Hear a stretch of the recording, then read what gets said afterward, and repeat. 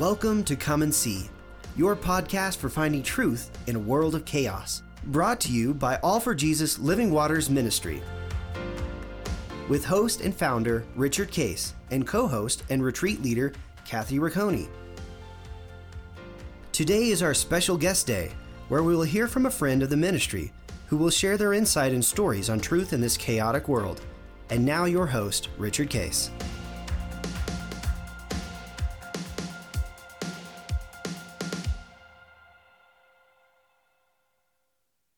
Well, good morning, everybody. This is not end times. It's going to be end times because Casey's going to help us understand some things. But it's Guest Thursday, and we have a very special guest, Casey Mulligan. He's actually, in my world, he's famous. He's worked for presidents at the White House, been an advisor, economic advisor, and you're a frequent guest on Fox News. And tell us a little bit about just your own career and what kind of things you have been doing and are doing right now. My career is going way back. Hasn't been my plan. Luckily, it hasn't been my plan. When I was a teenager, I thought I was a mathematician. I went to Marmion out in Aurora, and they told me, no, I was good at math, but they said, you're good at social science. I'm like, what the heck is that? And then I found myself doing that for a variety of accidents. And then I stayed with it, and it matches my talents well. And it's been a lot of fun. Still is. It's not done yet. So you could say it's a slight exaggeration. My only job has been a professor of economics at the University of Chicago. It is a tiny exaggeration. There were some teenage jobs and things like that. And I took a sabbatical to work at the White House. That's been my job, and God reveals some of the mysteries of his creation, and I've learned to be patient and understand I can't handle all those mysteries, so he reveals them little doses that I can handle, and it's fascinating. Administrations did you end up working with? You said you took a sabbatical to work at the White House for a bit. When was that? Yes, that was in 2018, President Trump. Okay. And I was they asked me to do that, and I was pretty fearful. I was reading in the New York Times how terrible and evil the people are there, stuff like that. I knew the New York Times wasn't true, but when you're reading something that's not true, that doesn't tell you what is true, right? Right. How was your experience there? And I was trying to look for every excuse not to go there. But I just kept looking in the Word, and he didn't want me to stay home. He said, you don't have to worry about enemies and things like that. And I got there, and they weren't enemies. They were very, very nice people. And I had one or two people there who kind of, they're in a big group, there are going to be some enemies. There were one or two people who were just in charge of keeping track of that. I didn't have to worry for a moment about any of that stuff. I just did what I was good at, and that really made for a great experience and great relationship with all the people who were working there. When I'm doing my best and helping them do their best, went very, very well. So it was very, very fun experience. And we got to help the president a lot while having fun. So that's excellent. I'm glad I didn't follow my own, and others, friends and neighbors were saying you shouldn't go there. I'm glad I didn't follow that. And now you're a contributor on the Fox station. What are you, a regular on a show, or who do you generally wind up appearing on? No, not a regular. I'm part of a group called the Committee to Unleash Prosperity, and we do kind of studies of the economy and policy. And some of them, they're not professors, they don't have classes to teach, so they go on the TV more. But sometimes, I'm on the team, sometimes I go in there. And I think you saw me about the regulation things, which I have kind of behind me on the screen here, and that's particularly my expertise. So the Fox asked me to do that. I go on Kudlow sometime. I know Kudlow well. I was on his previous show before he was in government. So it's more an a la carte sort of thing. I don't have a regular schedule. Yep. Yeah, but you show up. That's neat. Tell us about your family a little bit. Married to Julia and got beautiful children, and you live in Chicago. Tell us a little bit about that. Yeah, Rich married us 17 years ago in 5 days. And we have 5 kids, and they're all different growing up. What are their age range? What's their age range? Well, the oldest from a previous marriage, he's 25, and another is 22, and then there's a 16-year-old and 12, going to be 13 soon, and then 10-year-old. So you've got the gamut going right now. Yeah, it's a lot of fun, and you worry when they're growing up, but they've grown up and they've overcome the obstacles that we parents worry about. It's pretty amazing how it works. Great. And you live in Chicago. You're still a professor at the university, right? Yeah, that's been my only job. We lived, when we were first married, we lived in Lincoln Park briefly, but now we live in the South Loop. So when you took your sabbatical to the White House, did you take the whole family to DC for a stretch, or was that something you were able to do back and forth? How did that play out? Well, we got 7 people. How many different permutations of arrangements can you have? There's a lot. But my oldest ended up working in the White House as well as a summer job. And we shared an apartment, which was real fun. He was, about 21 at the time. Mm-hmm. And then on the vacations, the other kids and mom came, and they got to tour the White House and things like that. Then I came home every other weekend. Okay. So they stayed in their same school and things like that. Right. Well, we'd kind of like to tap into your insight and work. And one thing I know you've looked at is regulation, and then we'll talk about some other things of the economy. But and I see in the background there you've got some graphs, so maybe you could set that up and talk to us about some of the recent study you've been doing and the impact it's having on the economy. One of the things I always taught in my class was, hey, regulation's a big deal. People don't pay attention to it. Doesn't get the headlines, largely because it comes in many small pieces, and whereas a tax bill come in just one big bill, every 10 years gets a lot of play. But really, regulations are more important. And because people aren't paying attention, it's kind of unsupervised.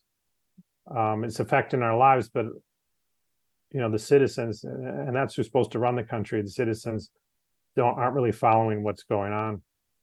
So that was what I was taught. And then when I got there and saw it up close, I was like, wow, I should have emphasized that point even more. And so I tried to get into, okay, there's all these little pieces. Is there a way I can aggregate the pieces and have kind of an aggregate picture and good examples for the president to talk about, and I can talk about in my classes and help people engage. And people are smart, even if they're not their area, if you show them some examples, they start to see a pattern, and they can watch for that pattern, outside those specific examples. So it was a tough task, and because there really is so much going on. Every year there's thousands of regulations. Now, a lot of them are little, like it says, the little drawbridge at Portsmouth, New Hampshire is going to open at a different time.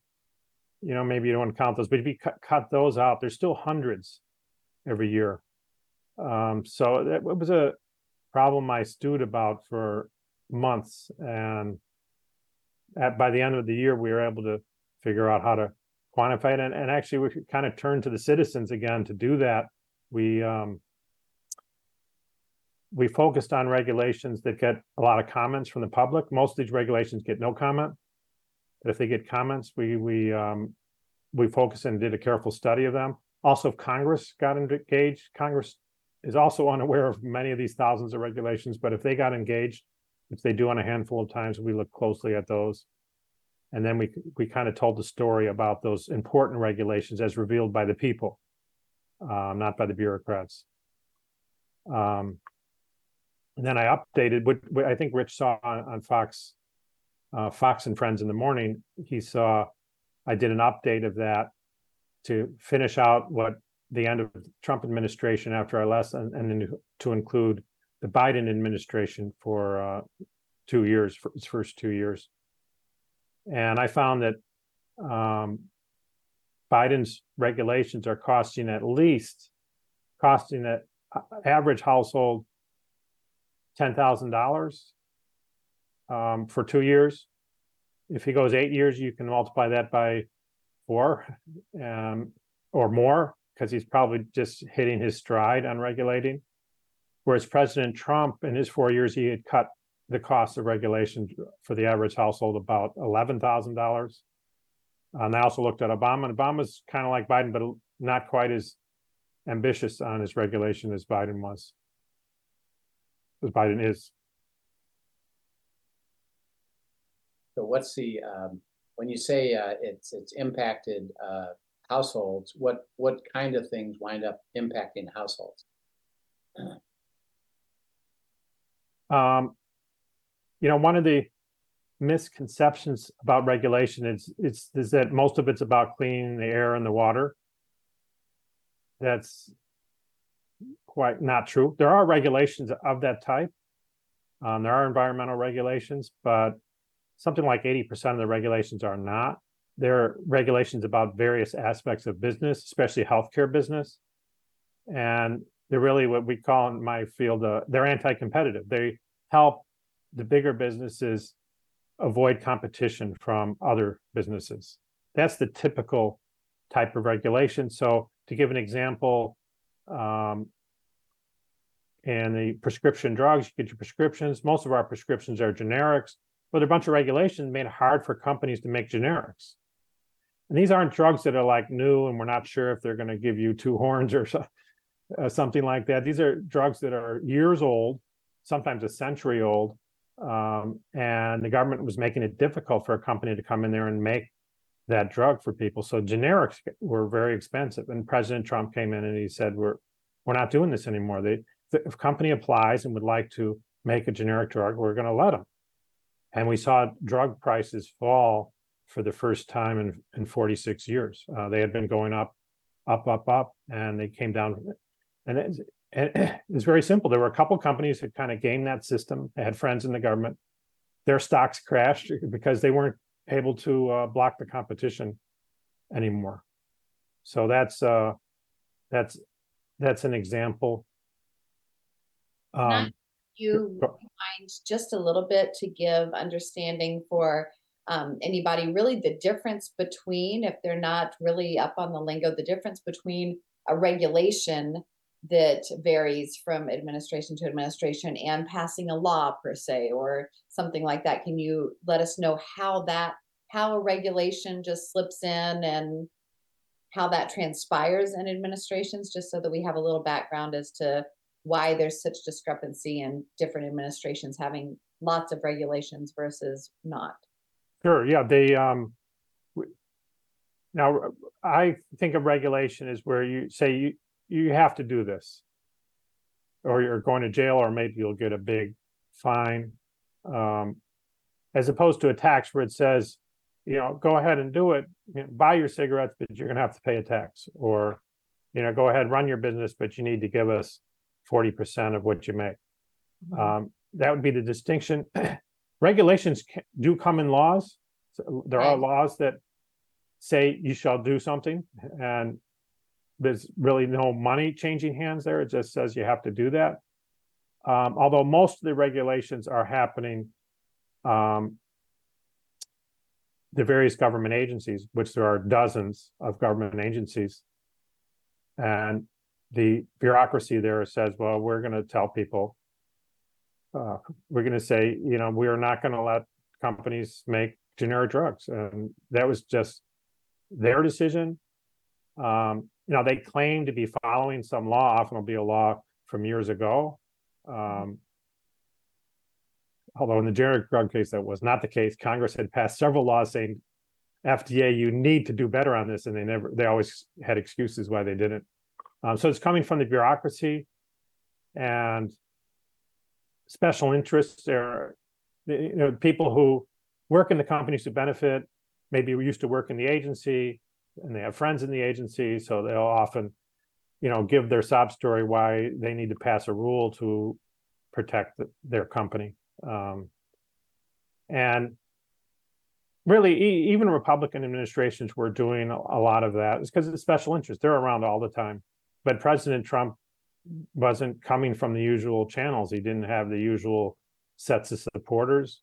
A lot of those special interests were against him. So he wasn't going to, protect them with rules that knock out their competition. And as you look at, because you look at it from the economic point of view,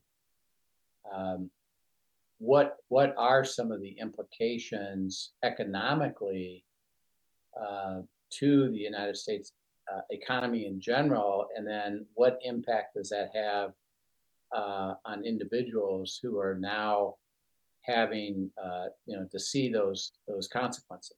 What is all that, in essence, what does all that mean economically, and then what is that going to mean for how we experience that? Well, at the end of the day, it reduces our living standards. Kind of does it in two directions. The prescription drug is an example where things just cost more. It could be prescription drugs. It could be your home loan. Could be your automobile. All the above. Your internet plans. Actually, it was a very big.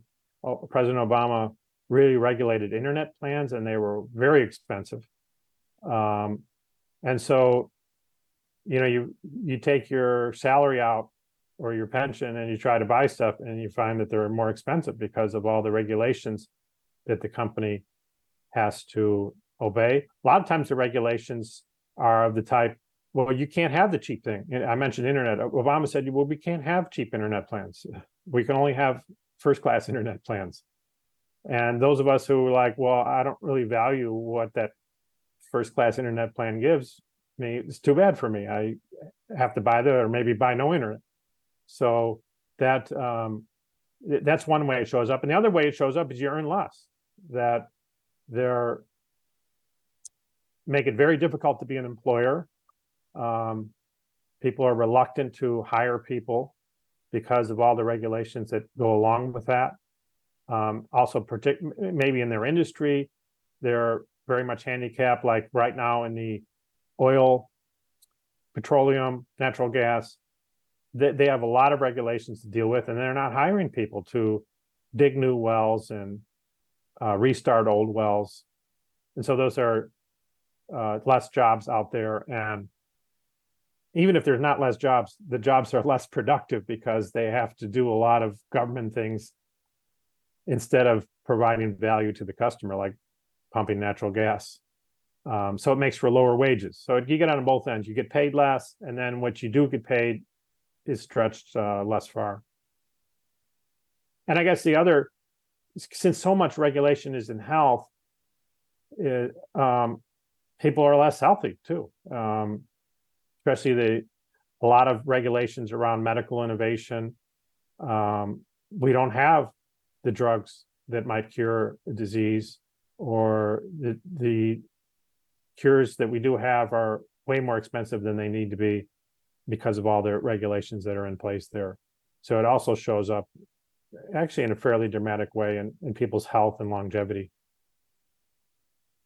Does that, if you're making less and it's taking more out, does that imply that the economy will not grow as much, or maybe even go into a recession because it's taking purchasing multipliers out and go in the opposite direction? Yeah, I hesitate around the word multiplier, but it does reduce the growth, reduce the living standards. I mean, GDP is a measure of living standards, reduces the living standards. It and the amounts that it's involved, I mentioned, $10,000 a household, things like that. By itself, it's enough to turn kind of normal rate of growth. This growth is if the government kind of gets out of the way, it's kind of a normal thing that we do get smarter over time. We discover new things. We build new buildings, factories, all these things lead us to get better at what we're doing. But the regulation is enough to kind of bring that down to zero. So that's not quite a recession, but when you have a kind of natural growth rate reduced to more or less zero, it's very easy to go into recession, because then you only need one other little thing to push you from zero into negative, and then that's a recession. And we had that in 2022. We had negative growth, and then they changed the definition of a recession, but there's no doubt we had negative growth in 2022. What, as you're trying to help us understand it, what drives it to the zero for growth? What's happening that it actually winds up there at zero, when it could be obviously growing in a positive way? Well, you still have the process that we do discover things and we do build some things, although these things happen at a lesser rate. And then there's all these activities that get shifted from productive activities, delivering value to the consumer, toward satisfying what the government wants, building a windmill or other things that the market doesn't value, but the government's requiring them to do it anyway. And that takes people, that takes capital out of productive uses. You can think of it as a guns and butter, like in wartime. We can make kind of civilian things happen, or we can work for the war effort, but you can't do both. Resources that go toward the war effort can't go toward the civilian, and it's the same sort of thing, except it's not necessarily a war, but it's the pet projects of the politicians that are not particularly valuable to consumers, but they're requiring us to do those anyway.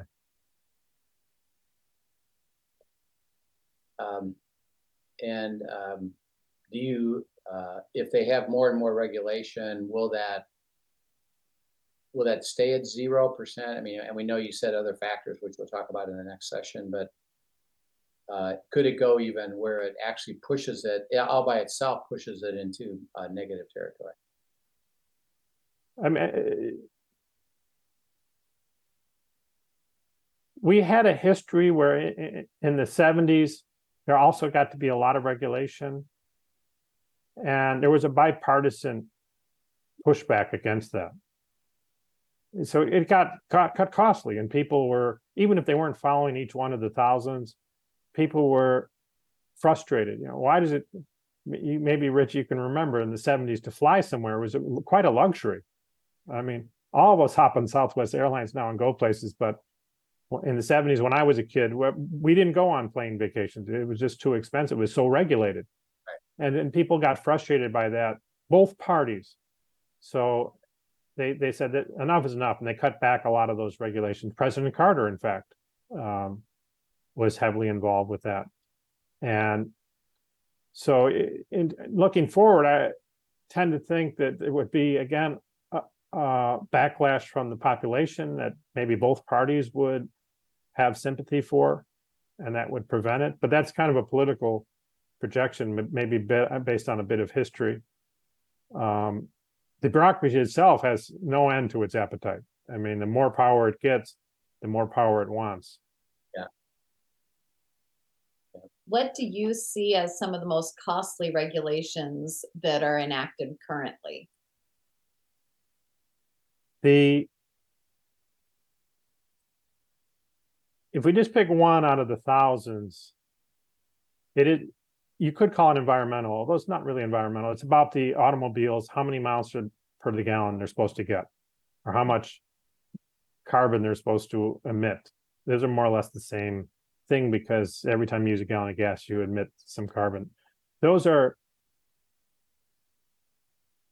very expensive regulations. Obama's regulations were adding about $2,000 or $3,000 to the price of a new car.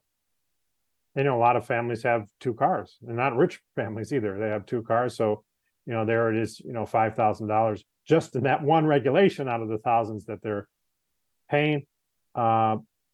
President Trump tried to roll some of that back, and he did, although there were a lot of special interests who didn't want him to do that. And he didn't quite roll it back all the way. And then President Biden is going way in even more than Obama. You know, I think he's trying to require the average car to get 60 miles to the gallon, which essentially means that most cars need to be electric. They don't use a gallon of gas or a gallon of anything else. So those are going to add thousands more dollars to the price of a car. In practice, that's going to mean that a number of us won't have cars. The electric car is very expensive. I think I expect that they're going to find problems with the electric car too. So they'll take away your gas car or make your gas car, you know, a 6-figure purchase. And then they'll say, well, you can't have the electric car either. Take the bus.